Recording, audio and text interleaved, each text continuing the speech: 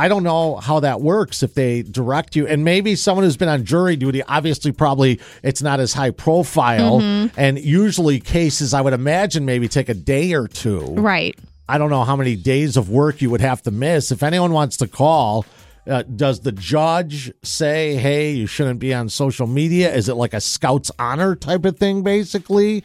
And you should not be looking at any media reports about this. We've had high-profile cases, of course. Right. But I've never been on jury duty. So my guess is there is something that they have to sign ahead of time. I don't know about that. I mean, it's jury duty. Do you sign something that says I'm not going to go on social media? I'm not going to look at media reports. Like, has anyone been in a case where they've been directed not to look at something? And you can talk about it. 800-861-1055. Joe and Tina, who's this? This is Sherry. So it was a little bit before, like, Facebook and MySpace and all that stuff exploded.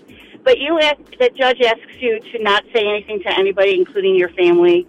And I'll be very honest, mine was about a lady that was suing a vein clinic company because she didn't like how her varicose veins didn't disappear all. Okay. So she was suing them. And it was 5 days. We were there 5 days. Oh, my God. Goodness. Wait, so this was a civil thing, not a criminal thing. She was suing for damages. And so you guys had to hear all the testimony. So did you talk about it with anyone in your life, or did you adhere to the judge's wishes? Adhere to the judge's wishes. Okay. I mean, who really wants to hear about varicose veins and how they kill the varicose veins? But, when you get to court, you don't know if you're going to be in a criminal court or you're going to be in a civil court until your number gets called. Interesting. Well, thank you for the insight. Appreciate that. Not a problem. Have a good day. Yep. Hey, what was the result? Oh, no. I should have asked. We'll never know. I should have asked. Hello? Hello, it's Sherry again. Yeah, we found for the vein clinic.